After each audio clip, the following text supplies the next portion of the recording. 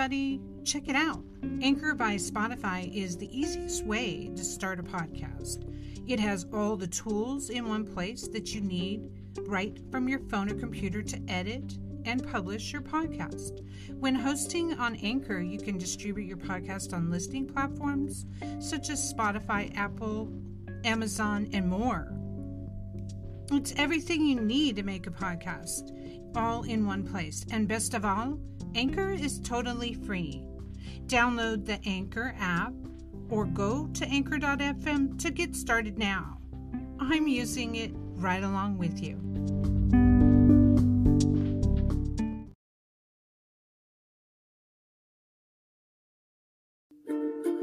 You're listening to The Frankie Files, FrankieFilesPodcast.com. Hey everybody, this is Frankie, your host of Frankie Files Podcast, and I just want to let you know that Season 1 is wrapping up, but we're not going away.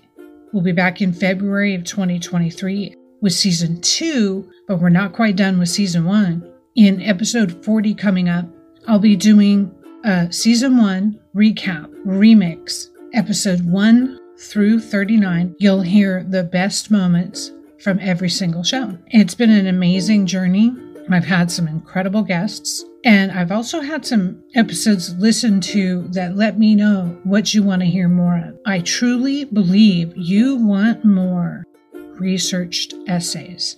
One of my best listened to episodes was Victim Shaming, episode 2, and I can't wait to bring you more. In the meanwhile, every Sunday on Reddit from 1 to 2 p.m. Pacific time, I'm going to be continuing interviews with people on cults, survivors, activists, experts here and there. I encourage you to join me and jump in on the conversation. It's an audio chat. All you need is the link to join. You can also access it from the desktop. The group this takes place in on Reddit is called Cult Podcasts.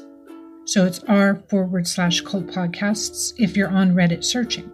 It's been a really great resource and a place to talk about what's going on with cults in the news and to hear survivor stories. It is a safe for work forum so you can listen at work. From the bottom of my heart, thank you so much for all the support that you've given me to get to this point. Another major thing is happening. October 28th, I'll be featured in a long-form interview on Cult Vault Podcast. And you can check that out at cultvaultpodcast.com, everywhere you hear podcasts. I hope you go hear that story. It was not easy telling my story. I'm here to do this, though. My cautionary tale came at a price. And if I could stop other people from experiencing what I experienced, since there's nothing in place that checks on kids in cults, that's what I'm going to do. So check out Cult Vault Podcast, October 28th. That's going to be a release of my story. Hey, everybody, and welcome to episode 39 of Frankie Files Podcast. Well, it's 4th Friday, and that means we're going to talk about cult kids. Instead of going to school, some kids went to Synanon, a rehab facility turned cult that revolutionized teen industry in many ways, positively and negatively. Our special guest is 2 members of the Crawford family intrinsically involved in Synanon. Sari Crawford, host of the Sunshine Place, and her mother, Sylvia Crawford, also featured as a guest on the podcast. I'm super happy to bring to you today this amazing dialogue. Enjoy.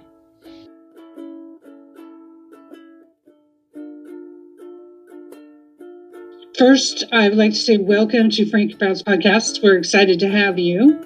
Thank you for having me. I'm excited to be here. You're on a very, very new project called The Sunshine Place about Synanon. Instead of talking about Synanon and the show, first I'd just ask you how you got started in participating in the show as the narrator. You know, it's a little cliche, but I've just been very fortunate and blessed. The studio, Cadence 13, C13 Originals is a sub-studio of Cadence 13, and they had been reaching out to interview different people, about Synanon and kind of doing their own organic journalistic work, which was very admirable, and taking the time to listen to a plethora of voices and, takes on Synanon, since it's such a complicated community. And, I wanted to reach out because I wanted to make sure that this was going to be a quality production because, my mom was going to be in it, and I'm sure my dad would come up. And sometimes in these productions of Synanon, it's either one way or the other. It's either, just the good or just the bad. And there's no dichotomy in it. And there's not a lot of organic research. And I wanted to make sure that that was what this was. And it is. And it's fantastic if, people get to listen. I'm really proud of it. I'm really proud of the studio as well. So I reached out and I did a short interview. And actually the studio asked me to narrate. And I was just honored and blessed and fortunate to be on board with the project. That's a cool story, because what stands out is the multiple interviews and recordings of interviews of people who've been there. And it's true. What you just said was so evident to me as a person who doesn't know much about Synanon, but did grow up in a cult and heard a lot about it at that time. And we knew a lot was going on there. Some good, some bad. But yeah, it dives into clearly what drew people there, how each person kind of got there, the different types of attendees. Well, I'm loving your hosting. The narration is, and the show is so well produced. It's really nice. I really think they did a good job. Always excited to put those earbuds in and start play on this one. Just to see the high production value. We don't all have that budget. And you've got executive producers, Robert Downey Jr. Yeah, that was great. I actually did not know about that until we already recorded episode 4. It was casually said to me, by the way, and I was like, well, that's a big deal, but it had nothing to do with me being interested in the project. But I think people think that this production is a high value production, but it's a quality production, but a lot of it is very grassroots. Our head writer, Perry Kroll, he did a lot of the interviews and writing and directing, and a lot of it is very personal and not just this big studio with some big budget, which I liked because, he was able to have a lot of creativity with it and able to do a lot with people. And whatever impression you have, it's really, really a grassroots sort of studio. Yeah, we hear the name Robert Downey Jr. and think, well, at least this will stay around, Yeah. I mean, there's so much to talk about, so let's get into that. Your parents are founding members or original members? Yeah, so my dad was one of the original 12 members. Yeah, so he was there from the very beginning. My mom came later. She came about 10 years later. So she came when lifestylers were started to be added to Synanon. My dad was a dope fiend, and he entered as a dope fiend, but my mom was never a dope fiend. She entered as a lifestyler. Opposite ends of the spectrum. So, so your dad and mom met in Synanon. Yes, actually, they did. My mom was doing the story is my mom was doing a play in Synanon.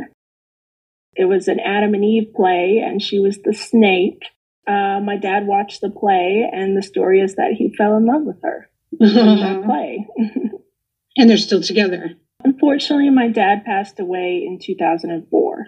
Okay. Oh, my condolences. I think he would be proud of this project. I really do. Okay. Now, as a Synanon adjacent kid, because you were born after your parents left, right? You must have talked to a lot of people about Synanon through your life, answered a lot of questions. What kind of questions do you get, and what is this social experiment? How has it affected your life? The institution of Synanon ended in 1991, but the community lives on, and the community is still very much breathing and vibrant and together. And Synanon, I always like to say, is a state of mind. It's not a place, it's a state of mind. And you're either in it or you're out of it, and it's in your head. And I was raised by many members of the Synanon community and learned about it and whatnot growing up. Things like the game, of course, a watered down version. There were a couple times where I wasn't so nice as a kid, and my dad would, play the game, or other members I would be with. And I remember John Stallone, his grandson and I were fighting, so he had a little game with us. So things like that, playing the game kind of entered. We always had the Synanon prayer on our wall. To be clear, it's not a religious prayer, so to speak. It's very fluid. Some people take it religiously, some people take it metaphorically, some people take it spiritually, but it came about to bring together the community, not so much as a prayer to some higher entity. Because it's a lifestyle, and it was a commune lifestyle where everyone lived under one, several roofs and properties, and abided by the same sort of conduct and code, right? Then did your folks, and, spoiler alert, your folks left Synanon. The purpose of this interview, I wanted to get a sequence. Then did you live in a commune type environment after your folks left Synanon? No. When they left Synanon, things were very tense. I don't want to give too much away from the episode, but, they did have to make some separation. So I grew up relatively normally, in a home. Now we did homestead, and we had some practices that my mom and dad brought with them from communal living, working together, growing our own fruits and vegetables, things like that. But my sisters grew up in Synanon, but I didn't live in a, commune or anything like that. But it was very interesting that, the Synanon people considered me as, one of their own, as another kid to raise, just like they would, in the community if it still existed. Well, that's what you were getting into in episode 6. Fascinating. I know about cults and dangerous thinking. So I'm saying, as I'm listening, wow, this is teetering on insanity, some of their decisions, which of course I don't want to give away. How have you been personally shaped? 2 decades of your parents being in Synanon. So that's 20 years plus, right? That's a lot of philosophy and experimenting socially that they did. What's that been like for you? It's not exactly a traditional upbringing for you, is it? Right. There were many positives that they brought in teaching me. My dad built a lot of play structures for the kids in Synanon, and he built me one on our property. And he used a lot of the tools that he learned, working with the school to raise me that were very positive. Getting to grow our own fruits and vegetables, getting to learn how to live within our community, things like that. There were a lot of positives that I think they brought out of Synanon, that grounded them in education and, helping others and things like that. The other thing is that, Synanon, since the way that they left, the way that they, hurt my parents towards the end, because my parents did have to flee, my dad watched his back a lot. And that was a little difficult as a kid because I didn't understand entirely the things that were happening. Like one time, my dad and we were out feeding the chickens in the back, and this old truck pulls up, right, very slowly to the back of the property. And my dad says, run as fast as you can to the house. And, you never know if that was something bad, something good. I think he was always watching himself because, they would call him in the middle of the night. And I don't think he would tell my mom everything. And he would, take some guns with him and things like that. And, he was very, very liberal and, anti-gun, but also knew that he had to protect me and, things like that. I could see that in my childhood. If someone was going to come after him. In relation to the Synanon progression, because it was anti-violence at first, and only later, I guess it's the second decade, you'll have to straighten me out on that, but later violence became a norm. But I could see how your father was like, I don't want to make that progression. Yes. So that is the biggest thing here to understand, is that for 15 years, more than 15 years, Synanon was a therapeutic community. There was some unorthodox, experimental therapy is like the game. It didn't always start out so intense, so there was some things that people might find questionable now, but for the most part, it saved many lives, and it was, this living, breathing way to transform yourself positively. In the first episode, you guys go into those rescues, those dope addict rescues, where people were either alcohol induced or heroin often, and they were going to die if they didn't get help, and they would come in, and you guys, Synanon, knew how to detox them and how to process. That is interesting. Yeah, and they would, be hungry and homeless sometimes and come in what they would call, the back door. They'd have to rebuild their entire lives, and they were treated like people and given jobs and given tasks and given responsibilities that otherwise they would either just be nobodies in society and have nothing to work towards, die, or be put in jail. You know what I mean? The violence started really probably around 1978. It was a gradual sort of violence, not just overnight. And a lot of that had to do with Chuck relapsing as an alcoholic. And it was like an addict leading, it turned into chaos. And early, I wanted to check a little bit back. You said that some addicts would come in the back door, but also some were sent by parents or courts as a rehab program? Yes. So as Synanon started building a reputation, even senators, celebrities would come just to show support. It really was like a revolutionary thing.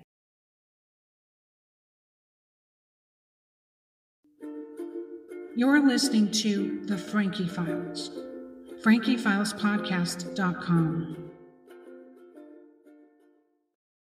Yeah. I wanted to lead into CEDU, if we could talk about that a bit.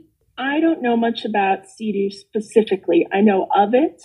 I know it's part of the troubled teen industry. It was founded by an ex-member of Synanon. What I will say is I can speak from my own experience, and that, I was put in some of these, TTIs, troubled teen institutions, in my childhood. And, I was kind of a difficult kid. And, I don't blame my parents because, they tell one thing to the parents. They tell the parents it's very therapeutic, it's going to be okay, things like that. And these weren't necessarily based off of Synanon, but you could say that largely the TTI community, the troubled teen institution community, started its roots from Synanon. And I think they were hoping that I would take, the positive things that they would learn. But, I do know that a lot of things happen behind closed doors. I know Paris Hilton was abused. There was one time I was put in solitary confinement for 3 weeks, and I was 10 years old. And that really changed me a lot. And, some of this tough love stuff can work, but not always. Not every parent knows. Like, even Paris Hilton's mom didn't know. I mean, I was just watching a movie last night where they abduct a child in the middle of the night and take them to an outdoor setting to learn life skills and basically isolate them until they behave. Yeah. This has become a thing now, and it just seems so unhealthy. I mean, unless you're physically violent, it's going to make you more depressed, right? Yeah, I had an interesting message. One of the positive things that has come out of the Sunshine Place, I mean, I'm sure there's many, but one woman reached out to me after the first episode and said, "Oh my God, my little brother was sent to one of these places that, some ranch in Texas based off of Synanon, and he's been isolated for 2 months. They're telling my parents it's okay, but we listened to that podcast and now we're very concerned." And I just said, honestly, I don't know what's going on in there, so I can't tell you one way or another. I can say that my sister's experience with the tough love wasn't therapeutic for them as children because they learned to be hard and they learned to be a small adult. And I think they lost a lot of their childhood that way. Yeah, they were parentified really early. You're really getting more into the first question about how it's affected your life long term. How many sisters do you have? I have, from my dad, he has 2 daughters, Rebecca and Naomi, and they were born and raised in Synanon. You were surrounded by people who were in Synanon for decades. Yes. So you were almost like in Synanon. I'm in it in a state of mind. That's what I say, because, there's people that were there for, 2 days, 2 weeks, and, didn't understand it, left. I think I understand the community better than some of those people. I do too, just from listening. Okay, so now we're talking about the phases that Synanon went through due to Chuck's own changes in his life, whether it be the death of his wife or his own addiction struggle. And one of them, at some point, a policy changed where he no longer graduated people who became sober, but sought to keep them as a commune. Yes, I don't think it initially started as Chuck trying to be possessive about people. The idea behind it was that, addicts, and this is very interesting because, there was very little knowledge about the disease of addiction back then. You were thrown in jail, you were the lowlife, nobody treated you medically or emotionally. Chuck really thought, the idea was that you're always an addict, which we now know is the truth. You can be sober, but you're always an addict. He thought, graduating somebody was not good enough, because when you graduated somebody, it was like, okay, you're not an addict anymore, goodbye, see ya. Forget the graduations. We're just, if people want to stay and live in a sober community, and now, we talk about halfway houses now, sober community, and stay on board, and, great. If they want to leave, fine. But, it'd be better for them to stay in a sober community. Yeah, that's interesting because, like you said, it is a stigma for life, sort of like someone who has a felony. Will society let you be someone else, And so just the idea of giving people jobs that knew, they know what each other's gone through. Very interesting. And there was discipline and there was rules so that they couldn't steal, thieve, etc. And I'm also kind of glad hearing the podcast. It doesn't seem like there is lifestyle changes and people being told what to do with their anatomy by Chuck, but there isn't a lot of, may I say, sexual abuse. I'm almost relieved to hear, and I hope I'm right. Not that I know of between the adults, but there's a gray area, and Synanon is full of gray areas. And like the podcast says, it really just depends on who you ask, because could there have been children abused? Absolutely. And the problem is we don't know, because they were isolated and they were, raised by men and women and people that they didn't know and didn't know them. So is it possible? Absolutely. But, that's their own journey. But it's, it's sad, because anytime you isolate a child and make them fear you, especially when they started the punk squad and hitting the kids and things like that, these are things that we just don't know. And probably there is some, but we don't know. But you could also say that changing partners was a form of sexual abuse, because they would have to leave the community if they didn't do it. And there is a sense of sexual violation. My mom didn't want to do that, and her partner spent the night crying. I can imagine the couples that felt, violated afterwards, feeling like they had to do it. It's like a commune with a lifestyle and a little bit of a totalist leader telling people what to do with their anatomy. Why is that ever appropriate? Oh, well, and the vasectomies were hundreds. Who is the one who goes to local law enforcement? May I talk about this? Bill Ritter. I think he was a hero. I think he stood up for what he thought was genuinely right. And in this case, it was something so deeply personal and so deeply heinous that I think, I wouldn't even say it was a case of snitching. It was a case of standing up for what was right. Absolutely. To get into this, when Chuck decides that, kids are really not profitable, to birth kids into the cult, into the lifestyle, into Synanon, there's mass doctor, I guess, that he knew brought in to do mass vasectomies. Incredible. So this Phil goes to the sheriff to make a report. And the sheriff is in the pocket of Chuck in Synanon and doesn't make the report. And also doesn't believe that it's a bad thing to snip a drug addict or a former drug addict. That really said so much. That story illustrated to me why cults get a hands off a lot of times from law enforcement. It's like, that's your community, handle it yourself. Yeah, and it empowered Chuck because in a way he was the only one that seemed to care about, the addicts. And and you can imagine a person trying to feel whole again. And the entire society is like, we don't care what happens to you. We don't care what happens to your body. And Chuck's like, you matter. I'm going to build you up. I'm going to give you responsibility. And I can very easily see how, that community could rally behind Chuck and say, you believe in us and we believe in you. What a mind space to be led into. And then you're at this decision point, as you talk about in the episode. There were people that were so young, the doctor or others were saying, wait a minute, this is too early for them to make this decision. Yeah. They don't even know if they want kids. Moment in history there. The rehab turned into drug experimentation.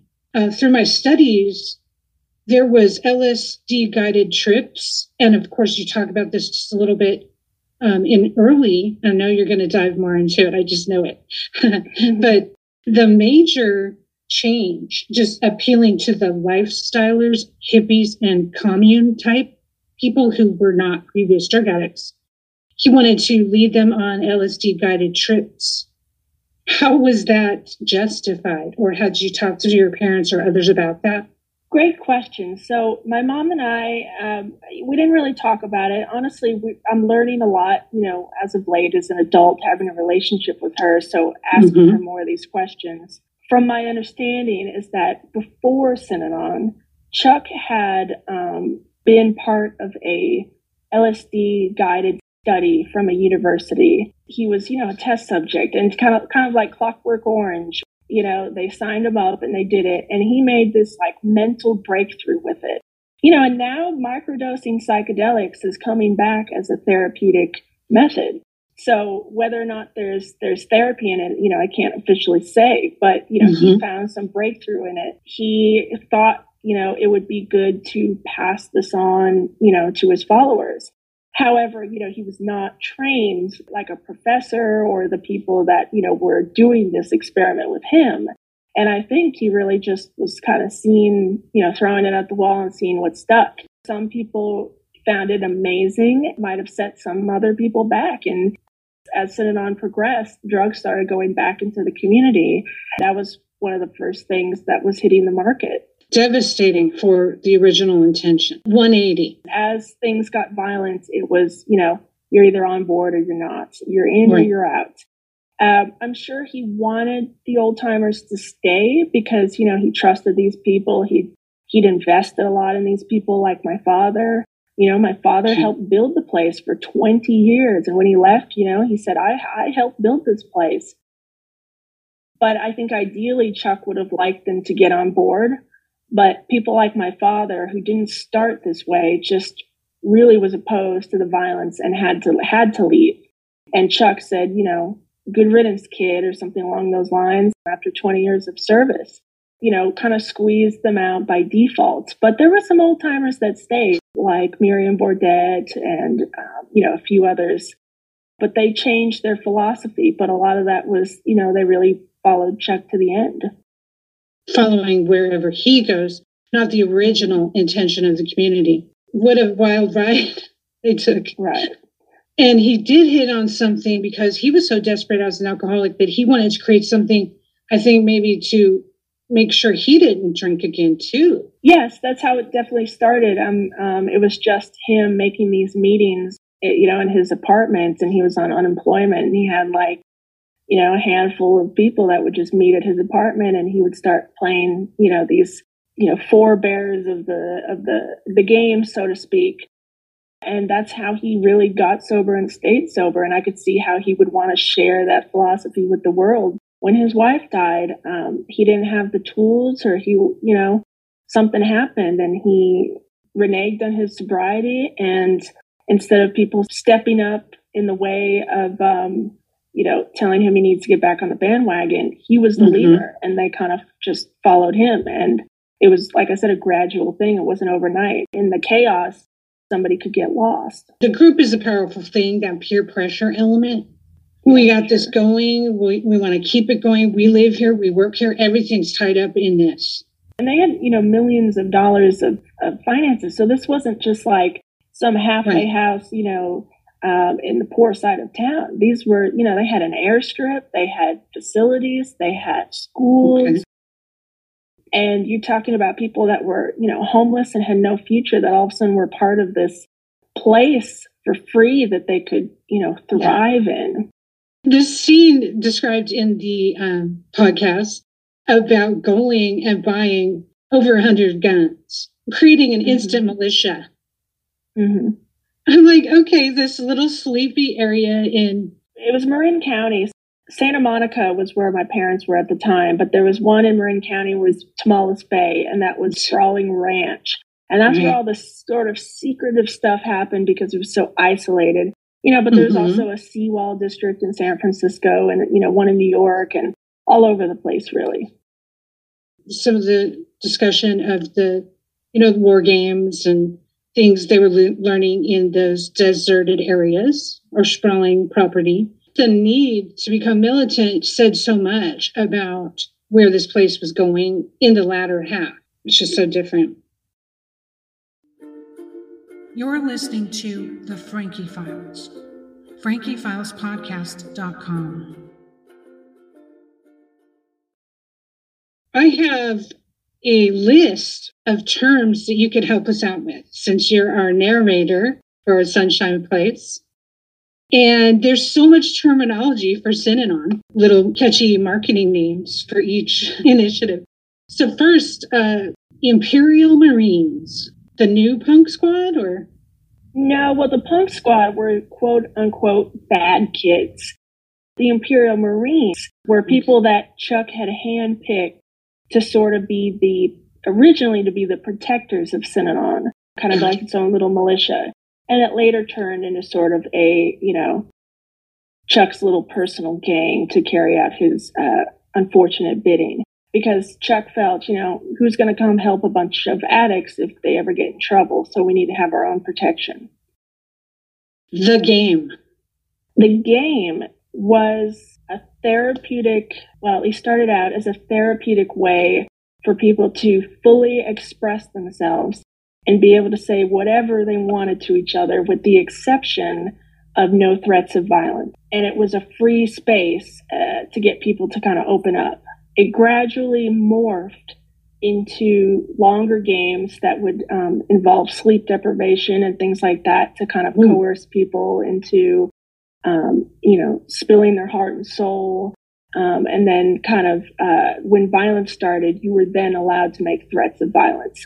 So it was a way of helping addicts, and then sort of turned into a way to coerce people of saying sort of their deeper, darker secrets that sometimes Chuck would later use against them. And I think that became attack therapy, the term in psychology. Now, in the game, quick question, in the game, it later became recorded and broadcast over the property? Yeah, so not even later. Once we started getting multiple facilities, Synanon, everything was over the wire. And even before the violence, there was something called Perpetual Stew.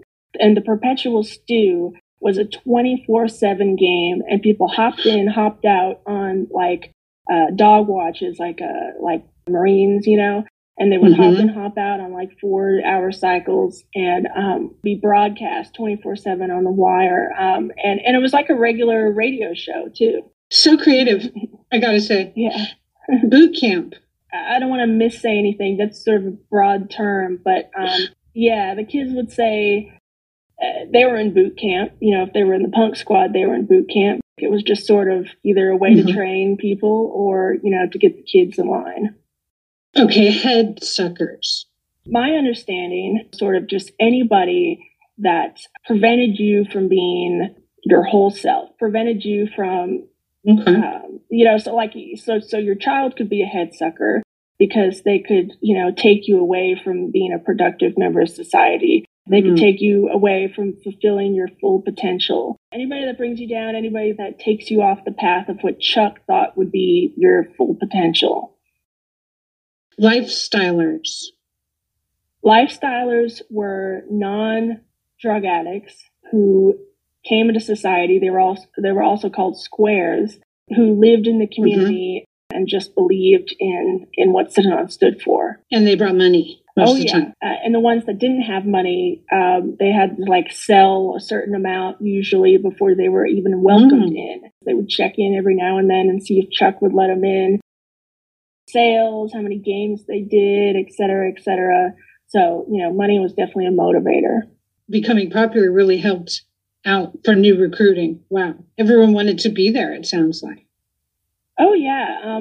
Bill Olin, he's passed away, unfortunately, but he wrote a great book called Escape from Utopia. And it kind of explains a lot of this because he and his wife were lifestylers. And it explains a lot about how they had to do those sort of things to get into the community and, what the pressures were put on them that were different than if you came in as a drug addict. Okay, splitting. So splitting was just anybody who left. And even in the beginning, there were, they like to call them splittees. Drug addicts would come and they'd start kicking on the couch and throwing up and being dope sick. And some of them were like, this is too much. And they would just leave. And it was very frowned upon. And you couldn't just like come back and be welcomed back.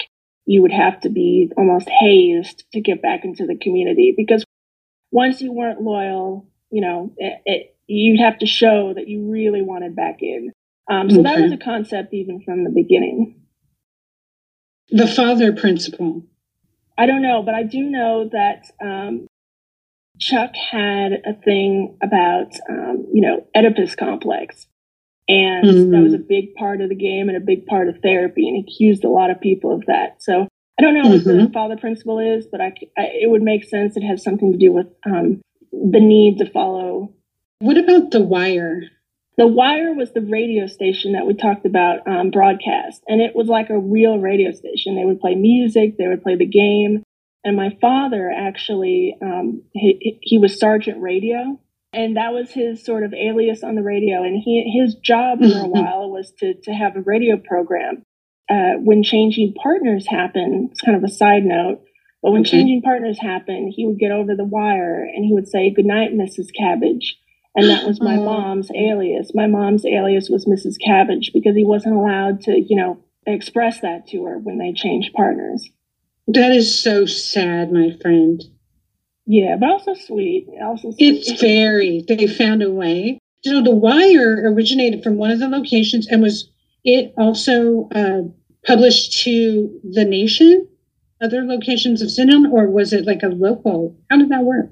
It was all the locations. Chuck actually had a microphone on his table, and he would just get a bunch of ideas in his head, and he would just get on the wire and start spewing some ideas, no matter what was going on or what was broadcasting. And he always had a microphone somewhere, and he would always kind of just pop on, especially towards the end when his thoughts got a little more scattered. Yeah, and just spew whatever he wanted, and people would listen.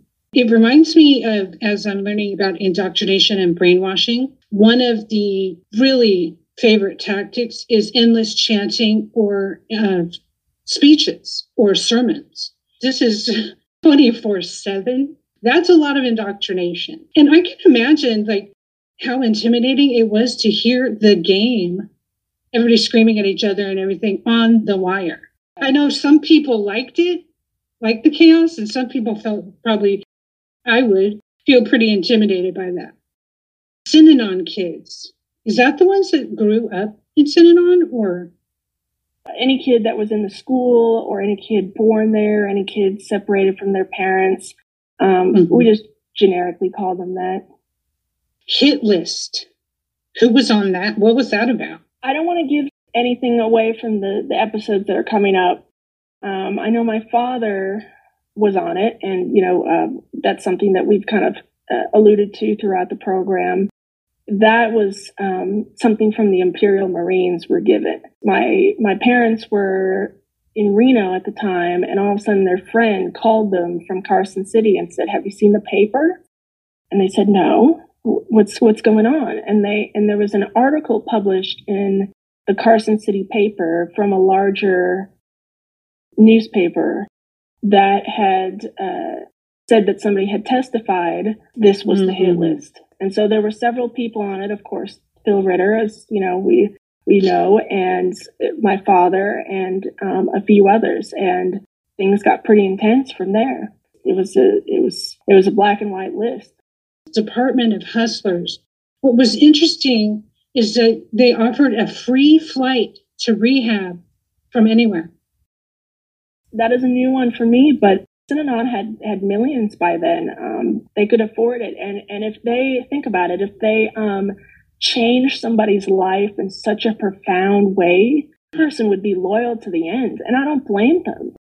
If I was homeless and dying and somebody believed in me and changed my life for the better and gave me responsibility, I'd probably be 100% in too. You're going to invest in this person and they're going to stay. I like the way you phrased it earlier. I'm going to paraphrase now, but basically there was a lot of good and a lot of bad that came from Synanon. He hit a nerve because there was a whole, and we still have this now with the fentanyl, and pills and OxyContin. There's so much addiction that people are not getting the right attention. So suddenly he hit a nerve and said, I know how to take care of you people. Come on. I can see how it was amazingly successful. But it's also surprising it went so long.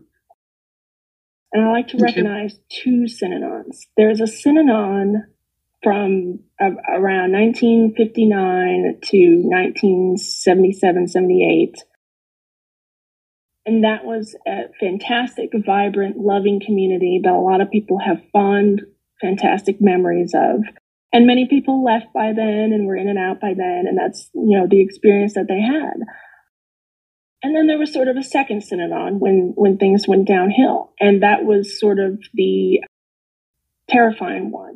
And my father was great about separating those two Synanons. He always said he loved Synanon. But when he talked about it that way, he was talking about the community as it was, not what the community became. And that's why I understand why so many people are outspoken about loving the community, because it was something different. And that's what people have to understand. It was something different than what it became in the later 70s. What do you say to fans of the podcast who were learning about it for the first time, learning about Synanon for the first time? What do you say to them? How do you want them to listen? I want them to keep an open mind. I want them to understand that there are lessons that can be taken from Synanon, both positive and cautionary. I think Synanon is too complicated to judge as a whole. It is not just a cult. It is not just a commune. It is not just a rehab community. It is a living, breathing society that people have put their heart and souls into. And we need to understand both where things went wrong and why they did, and how we can take some of the positive things that Synanon pioneered and not dismiss them. And how do we find that balance? I want people to find a balance. How are you? I'm fine. There were just a couple of things that Sari said. I know that she did an amazing job. She's been, the thing about The Wire and Mrs. Cabbage, that was the only thing that I wanted to straighten out. So I was actually before changing partners. It was because this is when Bill and I were first courting, and Synanon had an old-fashioned element to it too. That there were things like courting, like the old-fashioned. Bill and I were courting, and he was very much involved in The Wire, and he would say goodnight to me on the air. He was after the Monday night games. I know it sounds like football, but there used to be a big game in Tamales Bay, and that was broadcast. And after the game, Bill would do a recap of what went on in the game. And he was a musician. He played jazz, and he played Frank Sinatra, and people would skip the game and listen to Bill's broadcast. That's why it ended up being called Sergeant Radio's broadcast. So he had like a different segments. He had this one woman, I can't think of her name right now, but people in Synanon would know. She was like Heloise, she'd give you tips on how to take out stains from clothing and funny things like that. Okay. And Bill had an incredible funny sense of humor. So he was Sergeant Radio. People the next day would say, "Is that you? Is that you?" And it was embarrassing. So I told him, why don't you figure something out, kind of like Jimmy Durante, Good Night, Mrs. Calabash, wherever you are. And that's what he came up with, Mrs. Cabbage, and it was just as embarrassing. To say this, we did have a lot of laughs in Synanon. You're listening to The Frankie Files, frankiefilespodcast.com.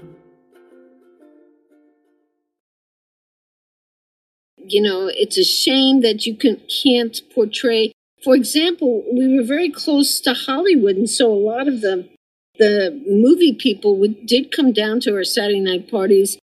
Got the first run movies. So when The Godfather came out, we had our own movie theater, and it's fun watching a movie with a whole community that are your friends. So you had the actual reel be brought over to you. And my we goodness. watched it before its release. The night that we were showing The Godfather, we actually played out. We dressed up in gang outfits, and there was a fake shootout in the cafeteria. In the dining hall. We did have a lot of fun. You could do that in a community like that, and you could call holiday anytime you wanted to. Okay, today day off.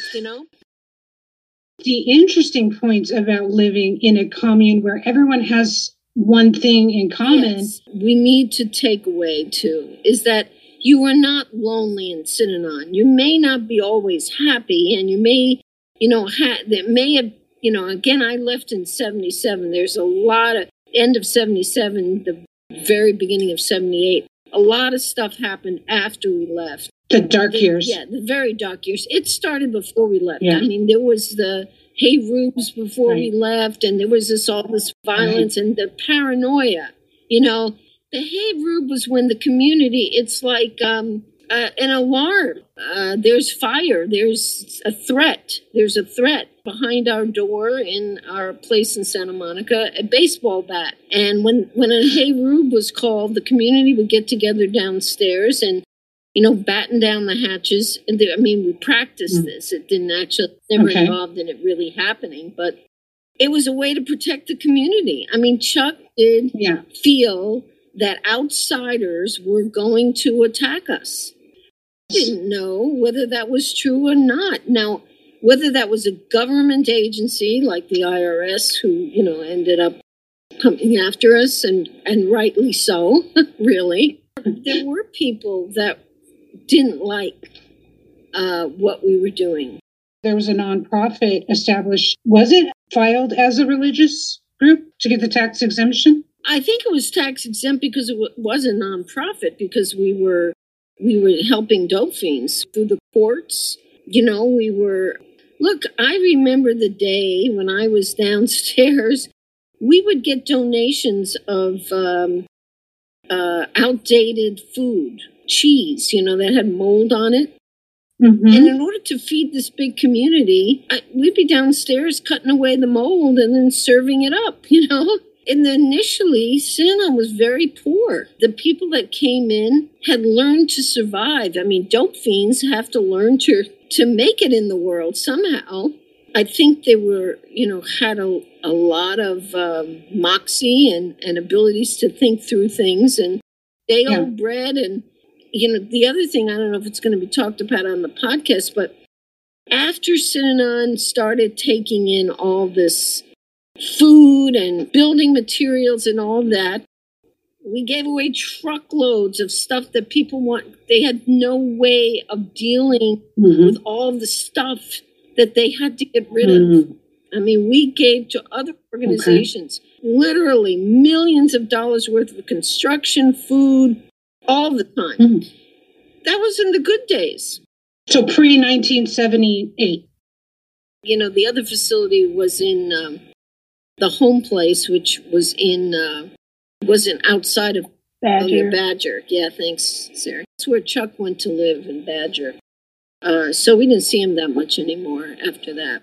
And I look for that in people now, and look for, you know, I live in a 55 and over community now, and I like it when people are able to share with one another. You know, we're very... we're very... This is still a thing you like from your Synanon days. Well, there were several things. One is the saying, leave it better than you found it. So every Synanon person does this, and if anybody's listening, they'll know it. We don't go anywhere without a trash bag that we pick up stuff. We've learned, leave it better than you found it. I'm a teacher, so I used to tell my kids, well, I didn't drop it. It's not mine. I don't care who dropped it. Make the world a better place. So hippie oriented. But it was so, and it's still true today. The good part. I'm still walking the roads picking up trash. You know, I know Sari knows this. I know all of my children, including my students, know this. We cannot push off on other people what we need to do as beings. And I wish, as Sari so aptly put, that we could take the good from the Synanon, the education. Mm-hmm. You know, we read Emerson all the time. We studied Buckminster Fuller. You know, we Amazing. Cared about the environment. We wanted to make the world. I mean, I did think that Synanon was a form of utopia when I first came there. Then, unfortunately, for whatever reason, and I think you can see this in lots of organizations, when you lose your purpose, I ran the newcomer department in Santa Monica for about a year with my friend Gary Williams, and we cared about those people. I don't care how dirty they were. I don't care where they've been. We showed them love and friendship, and they were no longer lonely. If there's a cure for the drug addiction problem in this country, it's to find a way to not make people be so isolated and alone. Synanon was the answer to that. I mean, that's the human condition. It is. It needs to be changed because obviously people are dying. Still. Because they're alone. They feel hopeless. Mm-hmm. They don't have... My husband, Bill, would tell me, Betty D., who was the founder's wife, because he came in the early days, she held the bucket, when he was kicking. That's what we did. We surrounded people with other people. We put, things on their heads so they'd cool them off. We put a fan next to them. We didn't have ways. I mean, I know some of this is kind of harsh. I mean, they kicked cold turkey, which today I don't know if I would very hard on the people. But you know what? Yeah. They were surrounded by loving, caring human beings. And maybe that's the drug we really need. It is the drug we need. So, to care about each other, to care. All we need is love. It's really true. We're too isolated in this country. We're too divided. We're full of hate for each other. And it doesn't work for anyone, with drug addict, alcoholic, or just a plain person trying to get along in this world. And Mom, real quick, what is, because I would like to know too, what was father principle? Well, I've never heard that particular term, but, Chuck was the ultimate daddy, big daddy. That's the only thing I could think of that would mean that. You had a man, and some of that. And Betty was the mother principle. She was the ultimate mother, whether you were a lifestyle, and I heard it said there were women who came from the game club, and I don't care how wealthy they were or how mature or immature or anything they were. When they met Betty, they felt loved. She had a way of being the mother figure. So if he went nuts over something, she said, "Oh, Chuck, come on, it's not that, take it easy." So when she died, it was pretty drastic then. Yeah, he had no balance anymore. The ability to calm him and to say it's okay.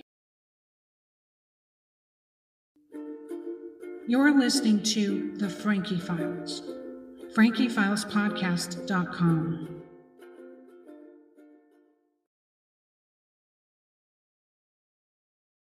So, Bea, what was your memory of your first time playing the game? Oh, my God. What was it like? Because this is a strange experience. Okay, so when I came into Synanon was smoking. And I'm talking about everybody smoked cigarettes. And so you would walk into a game, and I don't believe I was smoking cigarettes at the time. I was probably smoking other things, but you were asphyxiated by the smoke. And it was terrifying. I mean, these guys were cursing. I wasn't used to that I learned to curse in Synanon.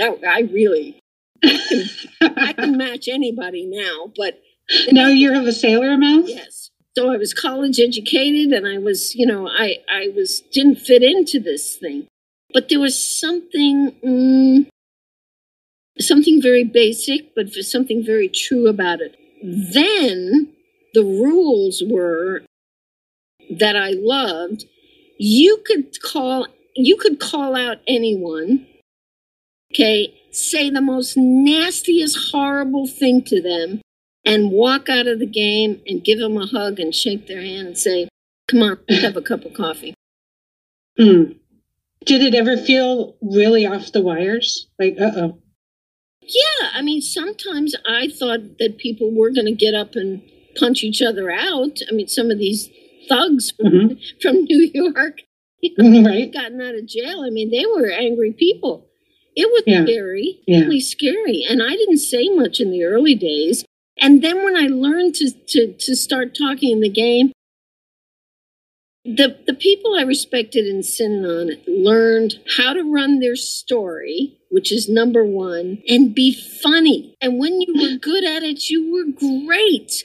The people I respected would come in and say, "You are an idiot, but I was an idiot too." There was this camaraderie. I'm just like you. I wasn't any different than you. I was a dope fiend. I was took LSD. I did all those things just like you.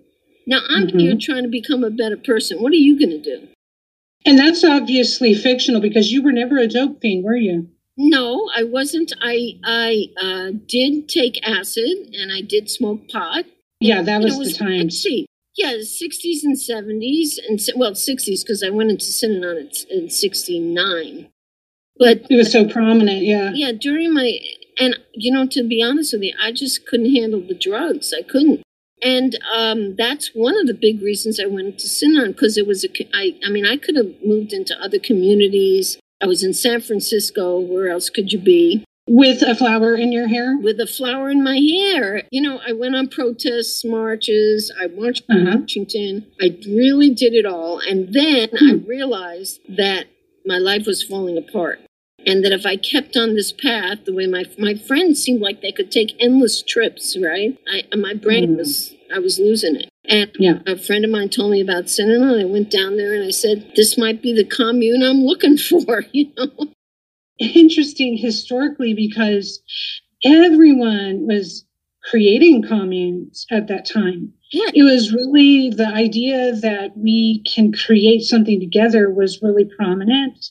People now live in apartments and condos. They don't even know their neighbors. And I just see us getting more separate. Like, technology makes your head in your phone when you're even out. It's like, wait, what about the togetherness? We need each other. Yeah, we do, and that will make a difference. And Synanon had. I didn't know where the word Synanon came from, and I looked up the words. Syn, like synthesis, together, to bring things together. Anon, again, now, together. And wouldn't it be great if communities like that could exist could exist without going, but you know, it's always this belief in one person. It can't be one person. That greed for power gets to their head and it goes off the rails. The power of one person thinking that they're God, they are better than anyone else, so that they have, it's just not true. You see where it would go to his head? You know, he really was brilliant. I mean, he was a genius in so many ways. And he did lead the community. And, you know, it's just like every other one of these things. The people he surrounded him with kind of look at that too. I mean, Ron Cook talks about, you know, in the thing about him carrying a gun, you know, and I made a comment like, that's just bull. When he walked into a gun with a holster, you know, a gun in his, I said, this is over, no longer Synanon. So all the rules, again, people have to remember what they're there for. They were there to help drug addicts and alcoholics, people who needed their help. And suddenly all these lifestylers, famous, it kills everybody. I was laughing at this last episode. It said, we have a $50,000 mortgage. Back then. Donating and the hustling team, as I said, brought in all kinds of goods and services. The pens and pencil business, that his brother brought that business in. Bill Dieterich actually led that for a long time. It was very lucrative. We were number 2, the sales team. Okay. Made a fortune. Synanon made a fortune on the sales team. Sari has done such an amazing job, and also she has represented people, particularly the Synanon children, that I am so proud of her for doing. And I wish more of the Synanon children would come forward. Several have. You know, there's been a book written and so forth. But their experience, and yet, and I really want to say, despite, and we need to look at it that from that perspective. My daughters, Rebecca and Naomi, and Lita, and who's since passed away, but Erica, and all these kids that grew up in Synanon, they are fantastic. They are amazing, contributing human beings. Now, whether they would have been that way without Synanon, I don't know. But they're good parents. They care. They are integrated. You'll never find a more integrated society. We did not have a separation between blacks and whites and Chinese and Mexican. We were really an integrated society. Now, there were other problems that I don't want to get into. I think we were terribly homophobic and there was craziness there. But the Synanon children, including Sari, are just amazing human beings. Thank you. A wonderful and unexpected treat to have you both. Well, thank you, Sari, for inviting me. Are you still there, Sari? Yeah, and thank you, Frankie, for speaking about this and continuing to tell your story and talking about these issues. I think we're all finding there's a lot that happened in America in this type of space between 60s, 70s, and 80s that we still are unwiring, understanding. Right. So much happened. And absolutely. I hope that some of this will come back around like all things do, and people will start to realize how isolated we are and how much we need community. Yeah. My focus is talking to children who grew up in cults or children affected by their parents growing up in it. It's generational stuff. Yeah, and you have an amazing story, and I hope people go back into your story as well. And you are a survivor, and you have, kind of dedicated this part of your life to not just judging, but understanding cults and communities like these and where they went wrong, and that's powerful. You really warmed my heart telling me that. Thank you so much for being my guest here today. You're welcome. Thank you, Frankie, and continue the good fight. You're listening to The Frankie Files. frankiefilespodcast.com.